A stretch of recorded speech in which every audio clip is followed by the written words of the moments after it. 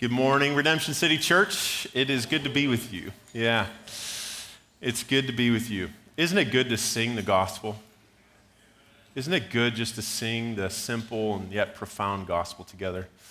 Sunday's the best day to be able to sing with the saints, to hear the word preached. And today, I start a 5-week series going through what we call the path of discipleship. And then after this series, I'll do a series that takes 3 weeks. And then we'll be in November, and I'm going to start the Gospel of Luke. And we'll be there for a long time. And so I'm really excited about that.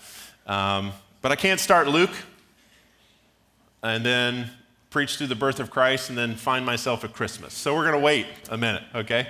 And preach through it once. And so, but today we're going to start the path of discipleship. And I want you to understand, to live, to breathe this path of discipleship. Its importance cannot be overstated to our church. And you're going to hear about it all the time. And that's why I chose to preach through this sermon series today. And so when I got to Redeemer about 6.5 years ago, I took a position that was kind of like a discipleship position. And I went into Pastor John's office and I said, do we have a path of discipleship? And he said, yes, but it's kind of old and outdated. And so we spent a couple years writing and talking and debating, and it was awesome. And we got to this path of discipleship together, and the pastoral team at Redeemer all have their hands in this, and we've been honing it over the years. And I want you to know it, to live it, to breathe it. And the 5 steps of the path of discipleship are, and I believe all of the Christian life can be put into one of these categories. The first one is convert to Christ. We cannot make disciples of people that are not converted to Jesus Christ, and we do not want to assume salvation as a church, right? And we'll get into that today. The next thing after someone is a Christian, commune with God is what comes next. How do I commune with God? We're united to God by faith in Jesus Christ. How do we worship God? How do we walk with God? To learning how to do that in our life. And then commit to Redemption City Church. Now, this point is applicable to all churches. It just means, our church name is Redemption City Church, so it's commit to your local church. An act of spiritual growth as you give yourself to the local church that God leads you to. Fourthly, communicate the gospel, and lastly, cultivate disciplers. So convert to Christ, commune with God, commit to Redemption City Church, communicate the gospel, and cultivate disciplers. We'll take them one at a time. So today is convert to Christ. And just so you know what's coming, I'm going to spend about half of today's message kind of telling you why this topic is important. And then I have 3 points, but the first one is going to be long, and the last 2 are going to be really short. Just so you anxious people wonder, how is he still in the introduction, right? Just so you know, relax, all right? It's going to be okay. And then it's an appropriate time for us to lay out what we believe about salvation as a church. And so we start with that today. And so we all need to be saved. Do you believe that? We all need to be saved. That is where this must start. You have a need, and I have a need, that we need to be saved. I don't know how many of you remember this story, Aaron Ralston. If you Google 127 hours, you will find his story. He was a hiker that went to Utah, and he didn't tell anybody where he was hiking. Bad idea.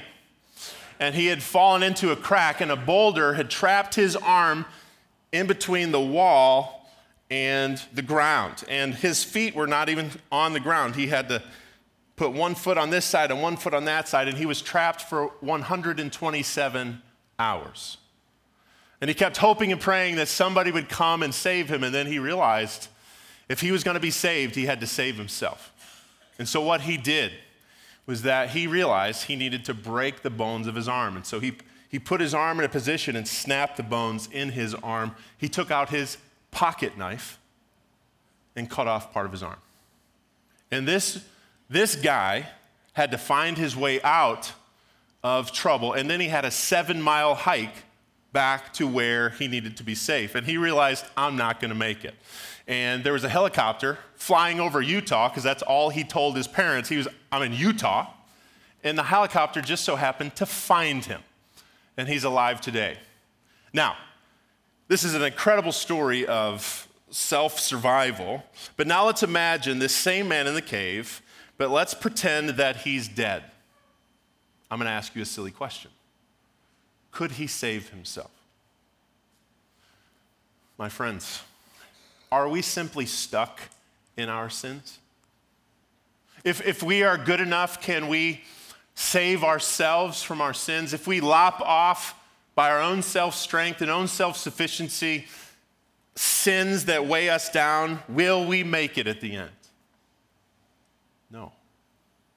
The Bible tells us God is gracious to tell us that we are dead in our trespasses and sins. Listen to Ephesians 2:1. And you were dead in your trespasses and sins in which you once walked, and were by nature children of wrath like the rest of mankind.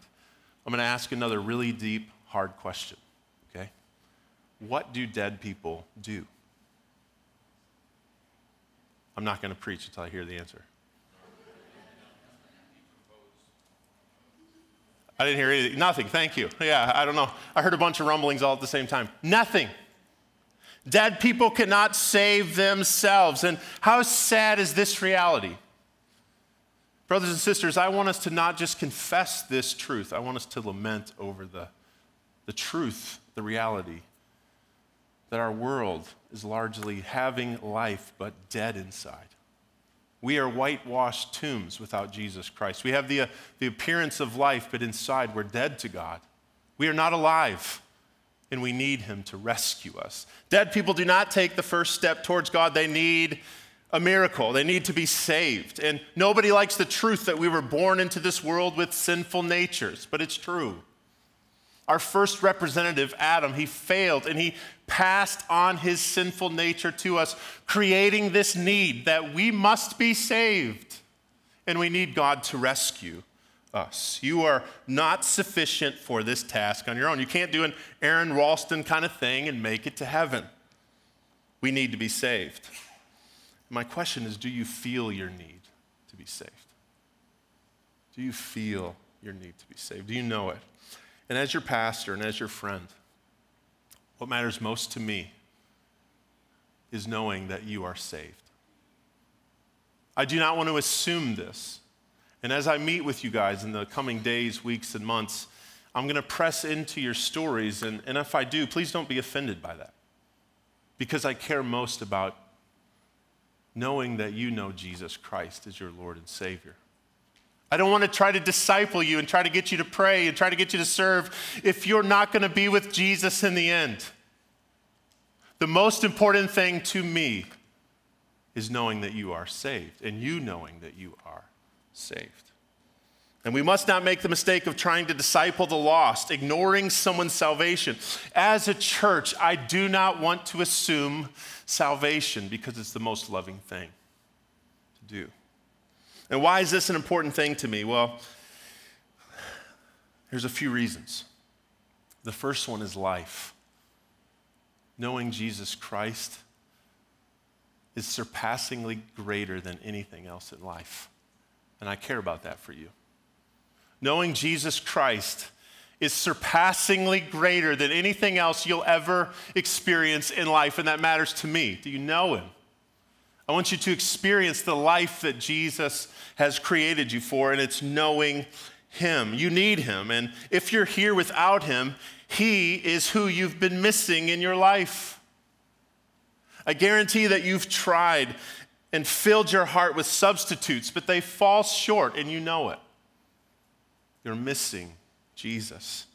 You need him. He wants to know you, cleanse your heart from sin, save you, seal you with his Spirit, and make you righteous and adopt you into his family. And if you're here today and you're without him, he wants you today.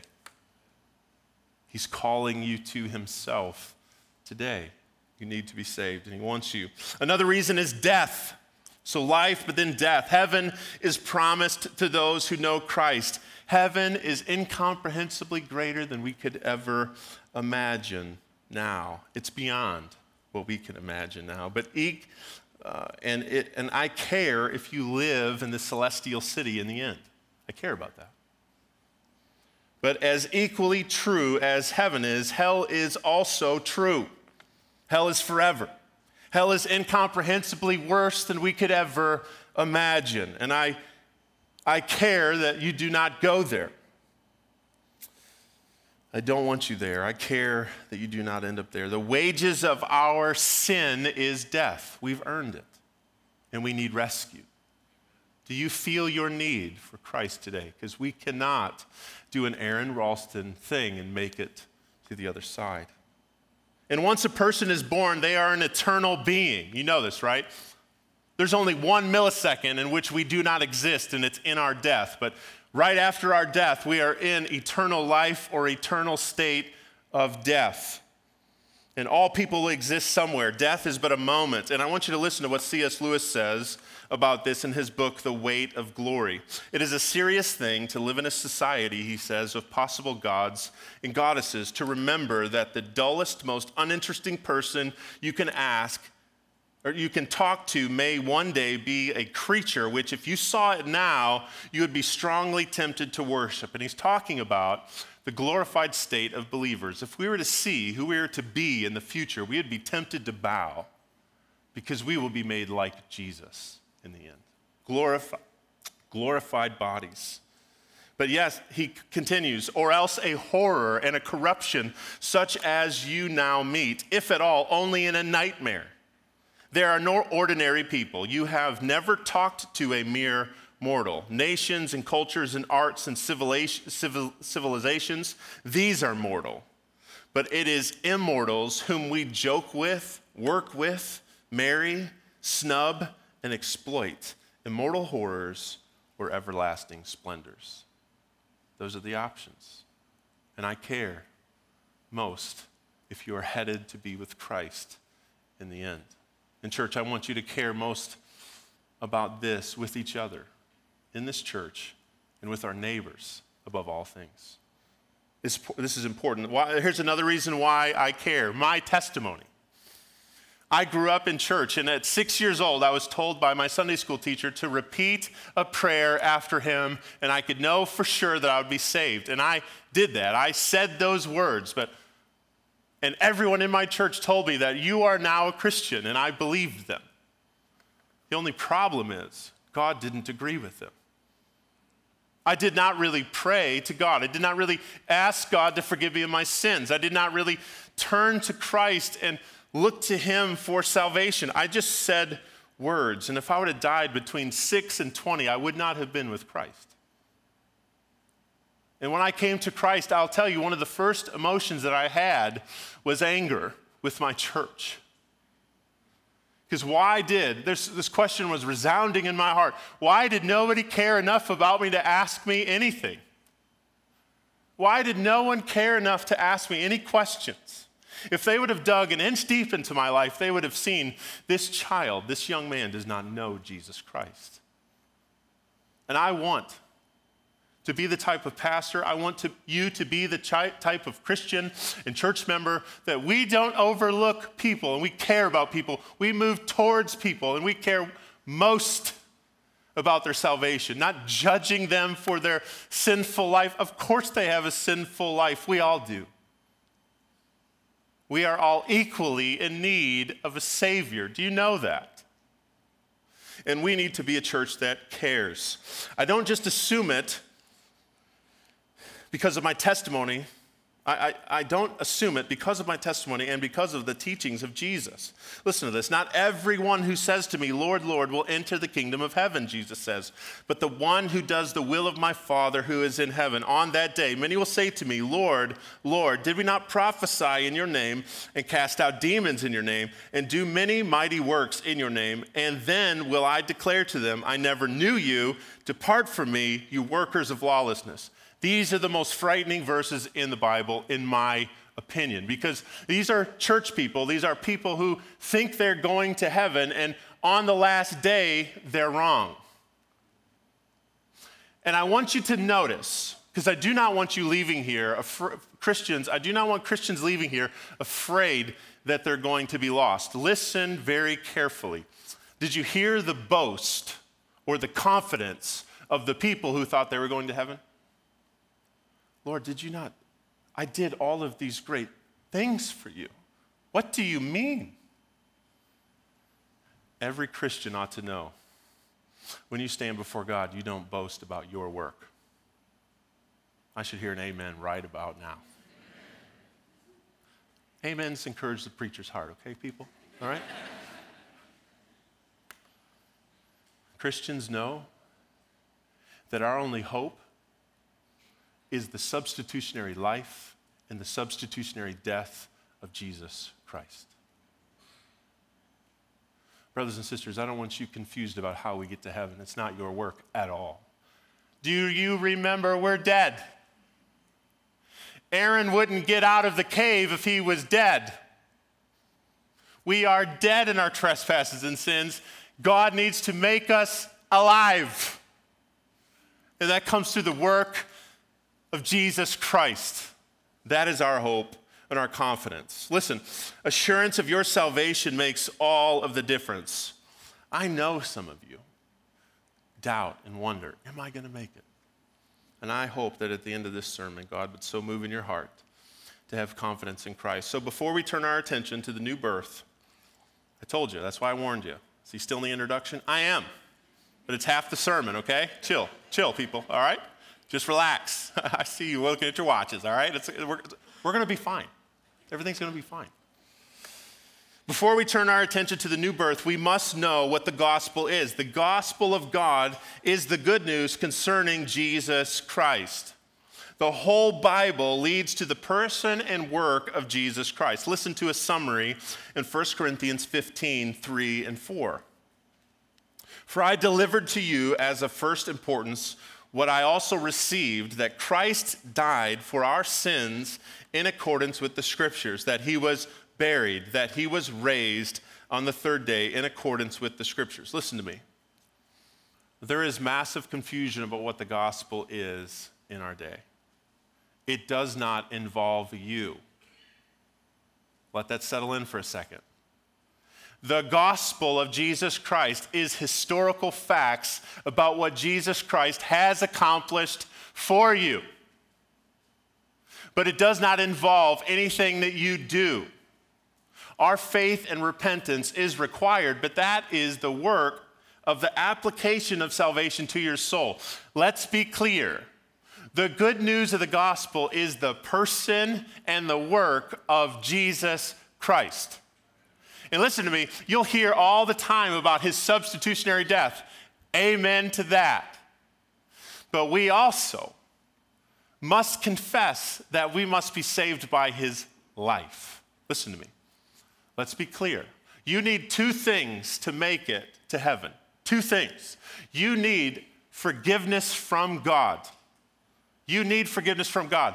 But we can't just get to even. We need perfect righteousness by which we will be judged.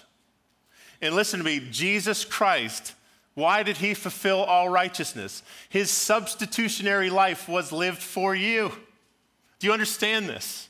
That we need absolute perfection from God to make it to heaven. From God to make it to heaven.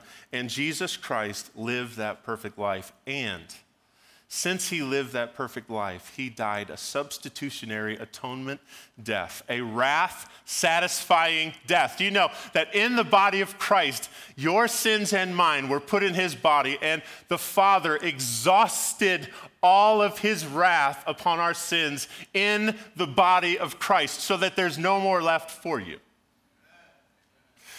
Therefore, there is no condemnation for those who are in Christ. Why?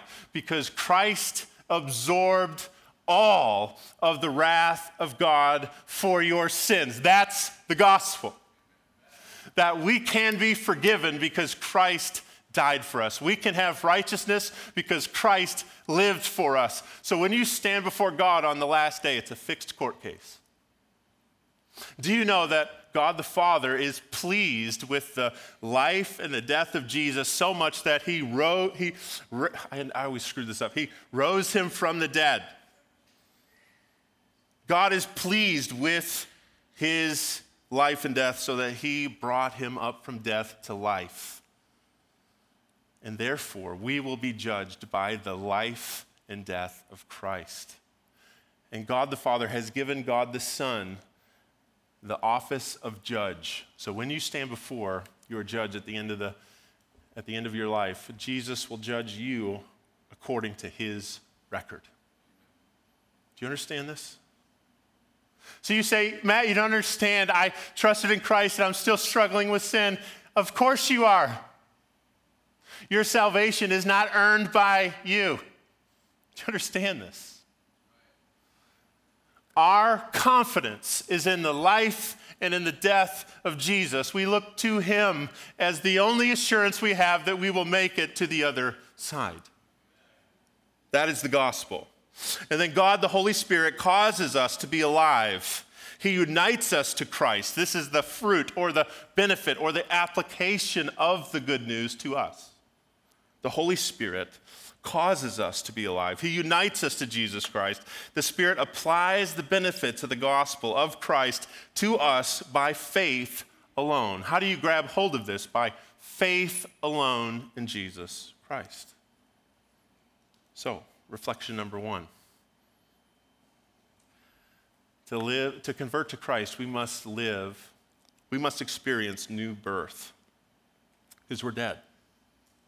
We must experience new birth. Jesus said, truly, truly, I say to you, unless one is born again, he cannot see the kingdom of God. John 3:3.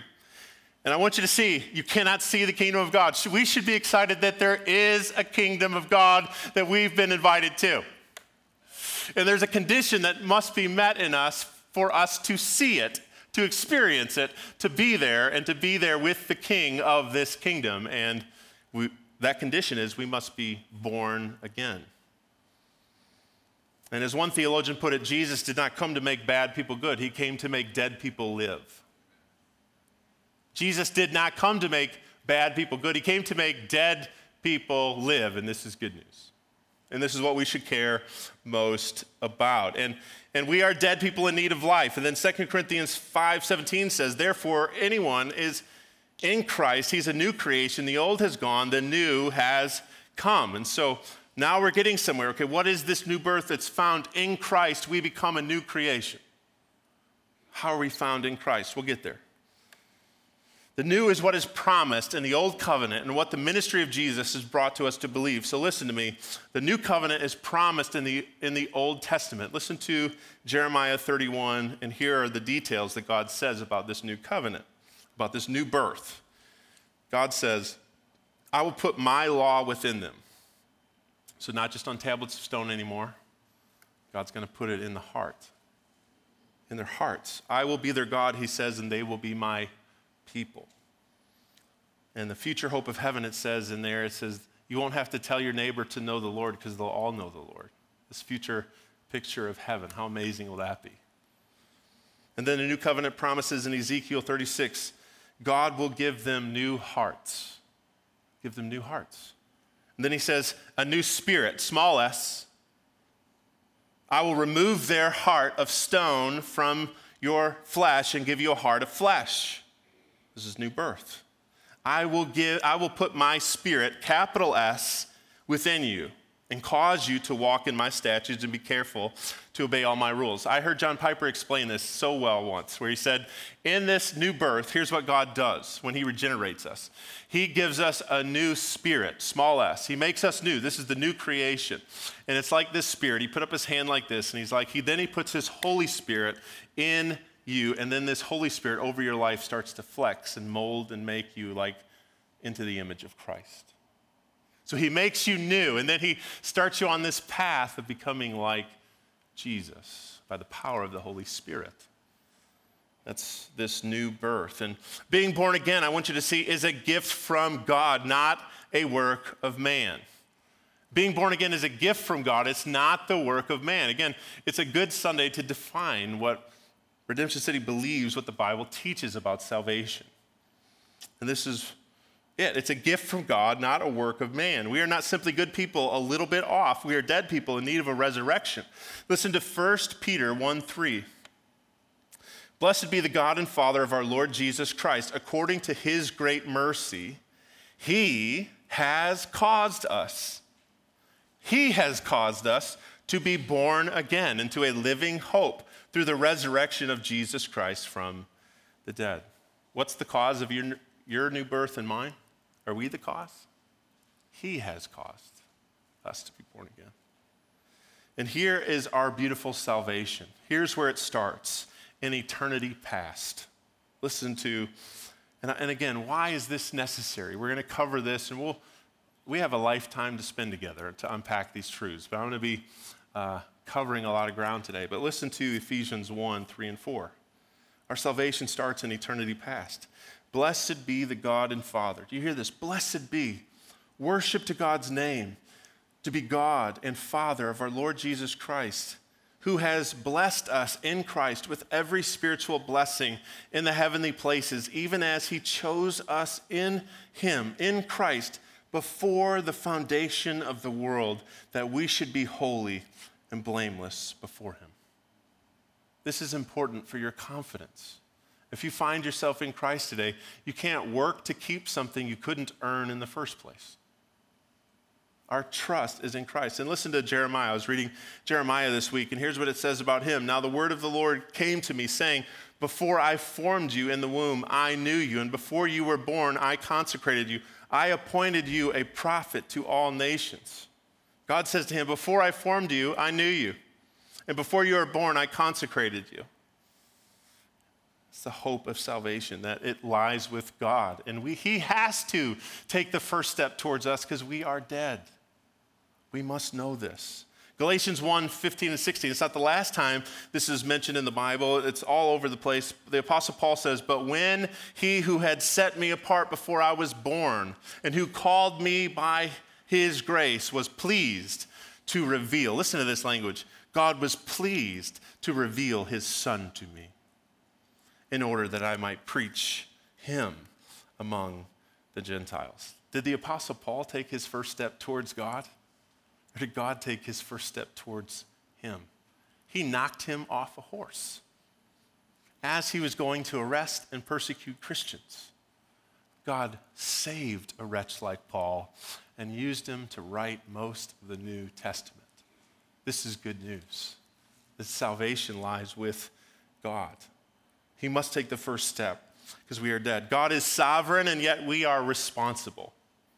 We are responsible. And so we are in eternity past, and then we are called. Listen to Romans 8, 29 and 30. For those whom he foreknew, he also predestined to be conformed to the image of his Son, in order that he might be the firstborn among many brothers. And those whom he predestined, he also called. And to those whom he called, he also justified. And to those whom he justified, he also glorified. Listen to me. In the hearing, how does God call a sinner to himself? Through the preaching or the sharing of the gospel of his Son. And so if you're here today and you're without Christ, how do you know you're being called by God? Because you're hearing the good news. And it says in 2 Corinthians 5 that when we plead with sinners and we share the good news, it's as if Christ himself were inviting that sinner to himself. And so if you're hearing the good news today, it's Jesus reaching out to you because he wants to have you. He wants to save you. This is good news. He calls us to himself. And listen, Jesus Christ comes after us. He leaves the 99 to come get you because we are dead and we need him to. Listen to me. In John 6:44, no one can come to me, Jesus says, unless the Father who sent me draws him, and I will raise him up on the last day. God is seeking people to save, and he sent Jesus to prove it. He is seeking to save that which was lost. And then faith is a gift. Again, remember, our new birth is a gift. All of this is under that category. He said to them, Jesus, but who do you say I am? And Simon Peter replied, you are the Christ, the Son of the living God. And Jesus answered him, blessed are you, Simon Bar-Jonah, for flesh and blood has not revealed this to you, but my Father who is in heaven. Are you sitting here confident in Jesus Christ being the Savior? Do you know that that is a gift? That knowledge, that faith that you have is a gift from God to you. He has given that to you. And that is beautiful to me. And then we are justified. You see the progression of Romans. Those whom he predestined, he also called. And those whom he called, he also justified. And so that's where we are. We're made right with God through faith in Christ. We have right standing before God when we put our faith in Christ. This is being regenerated by the ministry of the Holy Spirit. Listen, the Holy Spirit, when he works in us, he convicts us of our sin and he graciously leads us to repentance. Do you know that worldly repentance? You know that it's worldly repentance if you're just tore up with guilt and it leads to death. You just despair and it's sorrow after sorrow. Repentance is when the Holy Spirit convicts you of sin and you take that sin to Christ and it leads to life. And we hear about this work of the Holy Spirit of bringing regeneration into our hearts in Titus 3, where for we ourselves were once foolish, disobedient, led astray, slaves to various passions and pleasures, passing our days in malice and in envy, hated by others and hating one another. But when the goodness and loving kindness of God our Savior appeared, he saved us, not because of works done by us in righteousness.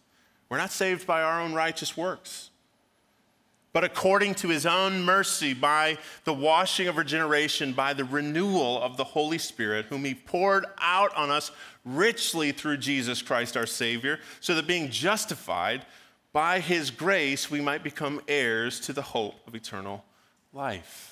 So this new birth is a ministry of the Holy Spirit, and it comes through faith. He works, and then it's accompanied by faith and repentance. Romans 3 tells us, for by the works of the law, no man, no human being will be justified in his sight. Do you hear the Bible just saying it? You can't save yourself.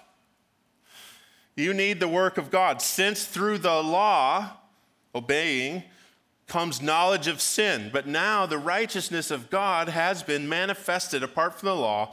Although the law and the prophets bear witness to it, the righteousness of God through faith in Jesus Christ for all who believe. What are your needs for heaven? You need forgiveness. You need righteousness. What does Christ earn for you and offer to you? What you need. In abundance. And it's applied. It's apprehended. It's grabbed onto by faith.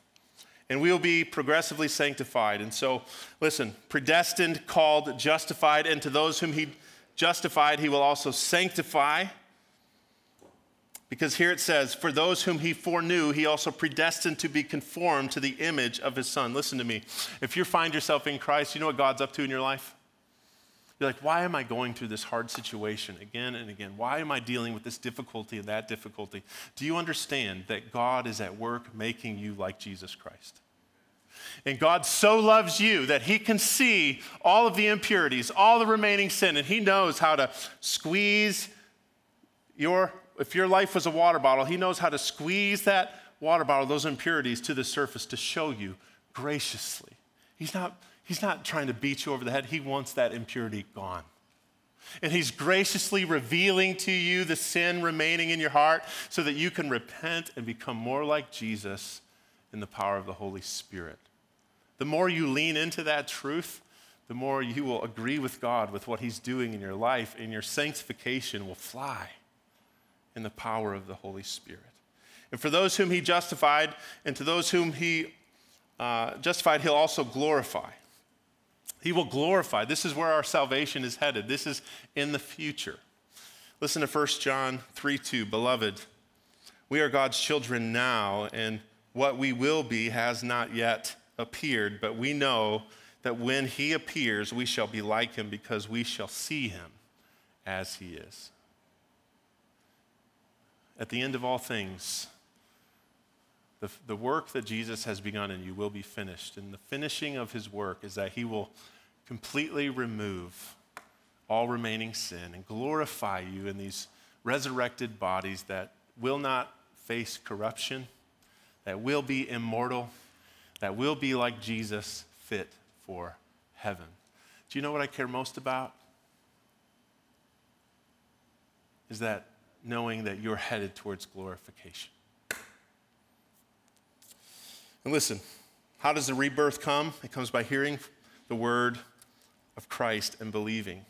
And once you're born again, the penalty of sin is gone. There is no condemnation for those who are in Christ Jesus.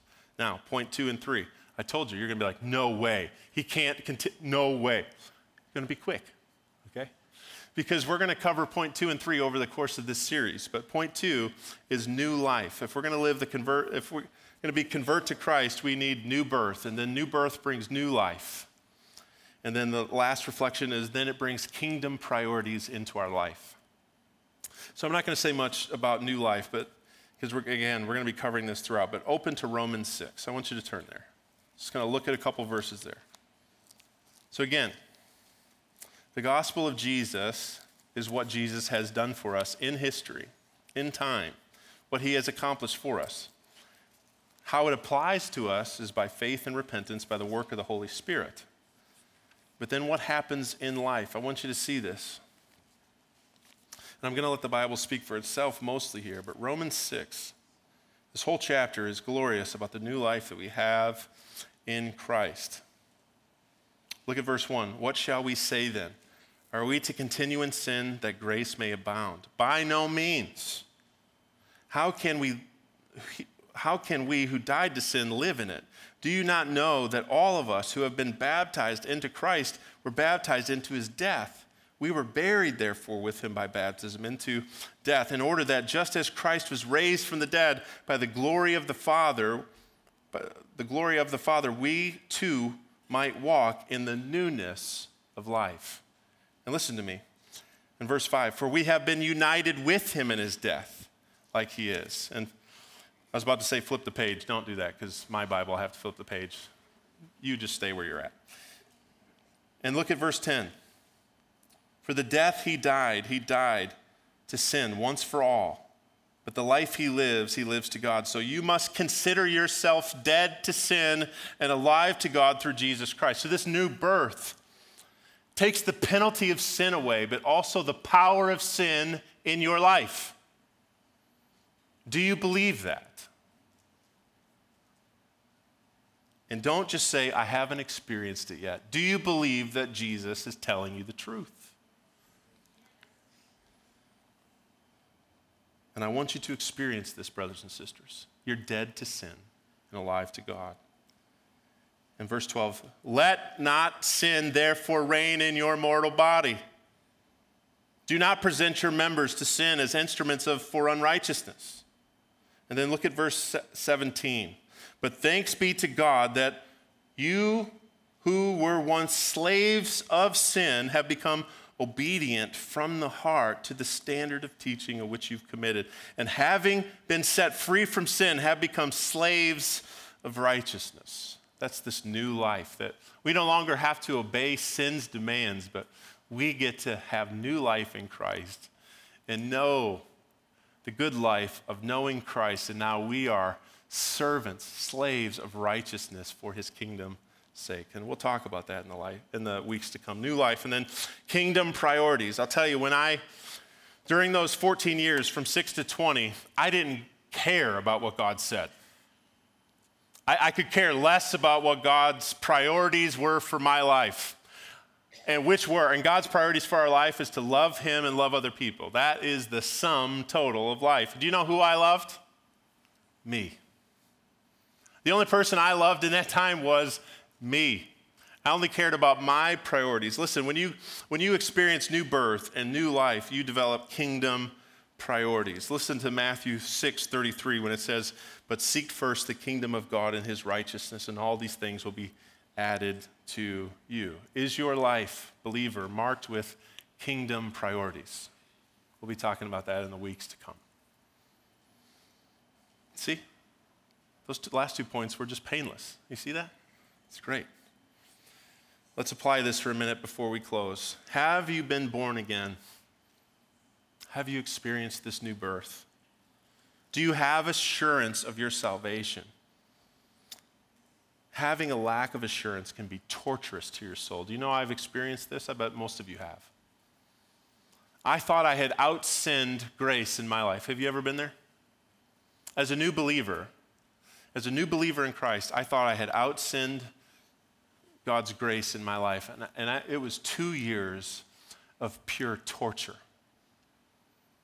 Every single day putting my head on the pillow saying, I'm not going to make it. I'm not going to make it. I'm not going to make it. I wonder how many of you are experiencing that now or have in the past. And do you know how God rescued me from that pit? Taking my eyes off of my life and putting them on the sufficiency of the Savior. The lies of the enemy were to tie me down and beat me down and believe lies, but I started believing what Jesus said. And God rescued my soul. Take again and again from the depths of despair. And so trusting Christ, take your eyes off of yourself and put them in Christ. And some of you have dramatic conversion stories, stake in the ground moments. Some of you were saved when you were a child and you have no memory of it. Some of you just kind of realized one day like, hey, I believe this and I love Jesus. All of those are wonderful miracle testimonies. Do not doubt your testimony because of, I don't have this stake in the ground moment. Here's the question. Are you currently trusting Jesus Christ to save you right now? Are you looking to him for forgiveness and his righteousness? If you were asked the question at judgment, by Jesus, by what grounds should I let you in? How would you answer? Would you be like those in Matthew chapter 7, verse 21 and say, Lord, Lord, I've done all these things for you. You won't make it. The answer to the question is, Lord, you're my only hope. That is the right answer. And if you're trusting in Christ, you can know that you are saved. And it's more than knowing the right answer, though. Are you trusting in Christ? Are you looking to him personally? It's not just knowing these things. Have you given your life to him? Have you believed upon the Lord Jesus and repented of your sins? Come to Christ today. All you who are weary and heavy laden, come to Christ and he will give you rest in your soul. John 1:2 says, but all who did receive him, who believed in his name, he gave the right to become children of God, who were born not of blood, nor of the will of the flesh, nor of the will of man, but of God. So listen to me, church. I will not assume your salvation. I'm not going to be weird about it with you. Just say, I am saved. I'm like, no, you're not. I'm not going to be weird about it. But I do care to press in. And I wonder how many of you are assuming someone else's salvation that you ought to care a little bit more about. If there's anybody that's coming to mind right now, will you go to them this week? Will you care enough to have a conversation? You say it's going to be awkward. Yes. Get very comfortable with having awkward conversations because it's the most loving thing you can do. How unloving could it be to know and to be afraid of someone's eternal state, and just because you don't want to have an awkward conversation, you leave them alone. And you just hope and pray someone else has the conversation. Yes, hope and pray other people join you in the task, but if they're on your mind, go for them this week. And brothers and sisters of us who are parents in this room, and we've been entrusted by God with these precious souls that are in the basement, let me ask you a question. Well, no, not a question. I just want to encourage you to care most about their little souls. We can get caught up in just demanding obedience and trying to get them to obey and making it through the day. Listen to me. If you have been entrusted with these precious souls and these lives that God has created, what ought to matter most to us is that they are united to Christ by faith.